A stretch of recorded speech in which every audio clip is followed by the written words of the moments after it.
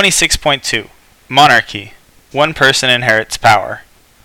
The vocabulary words monarch, the ruler who holds all the power in a monarchy, and aristocrat, a member of the most powerful class in ancient Greek society. And you see the caption here with the picture. Agesilaus II was king of the city-state of Sparta.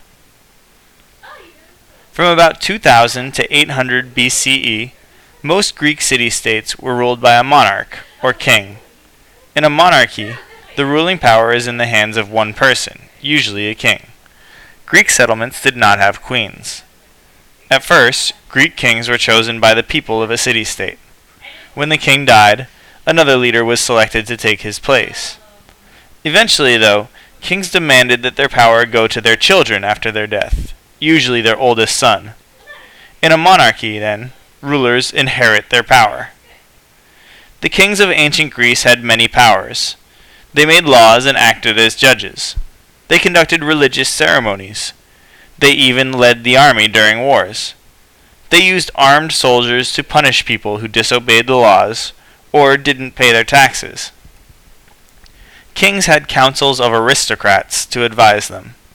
The word aristocrat is formed from a Greek word that means best.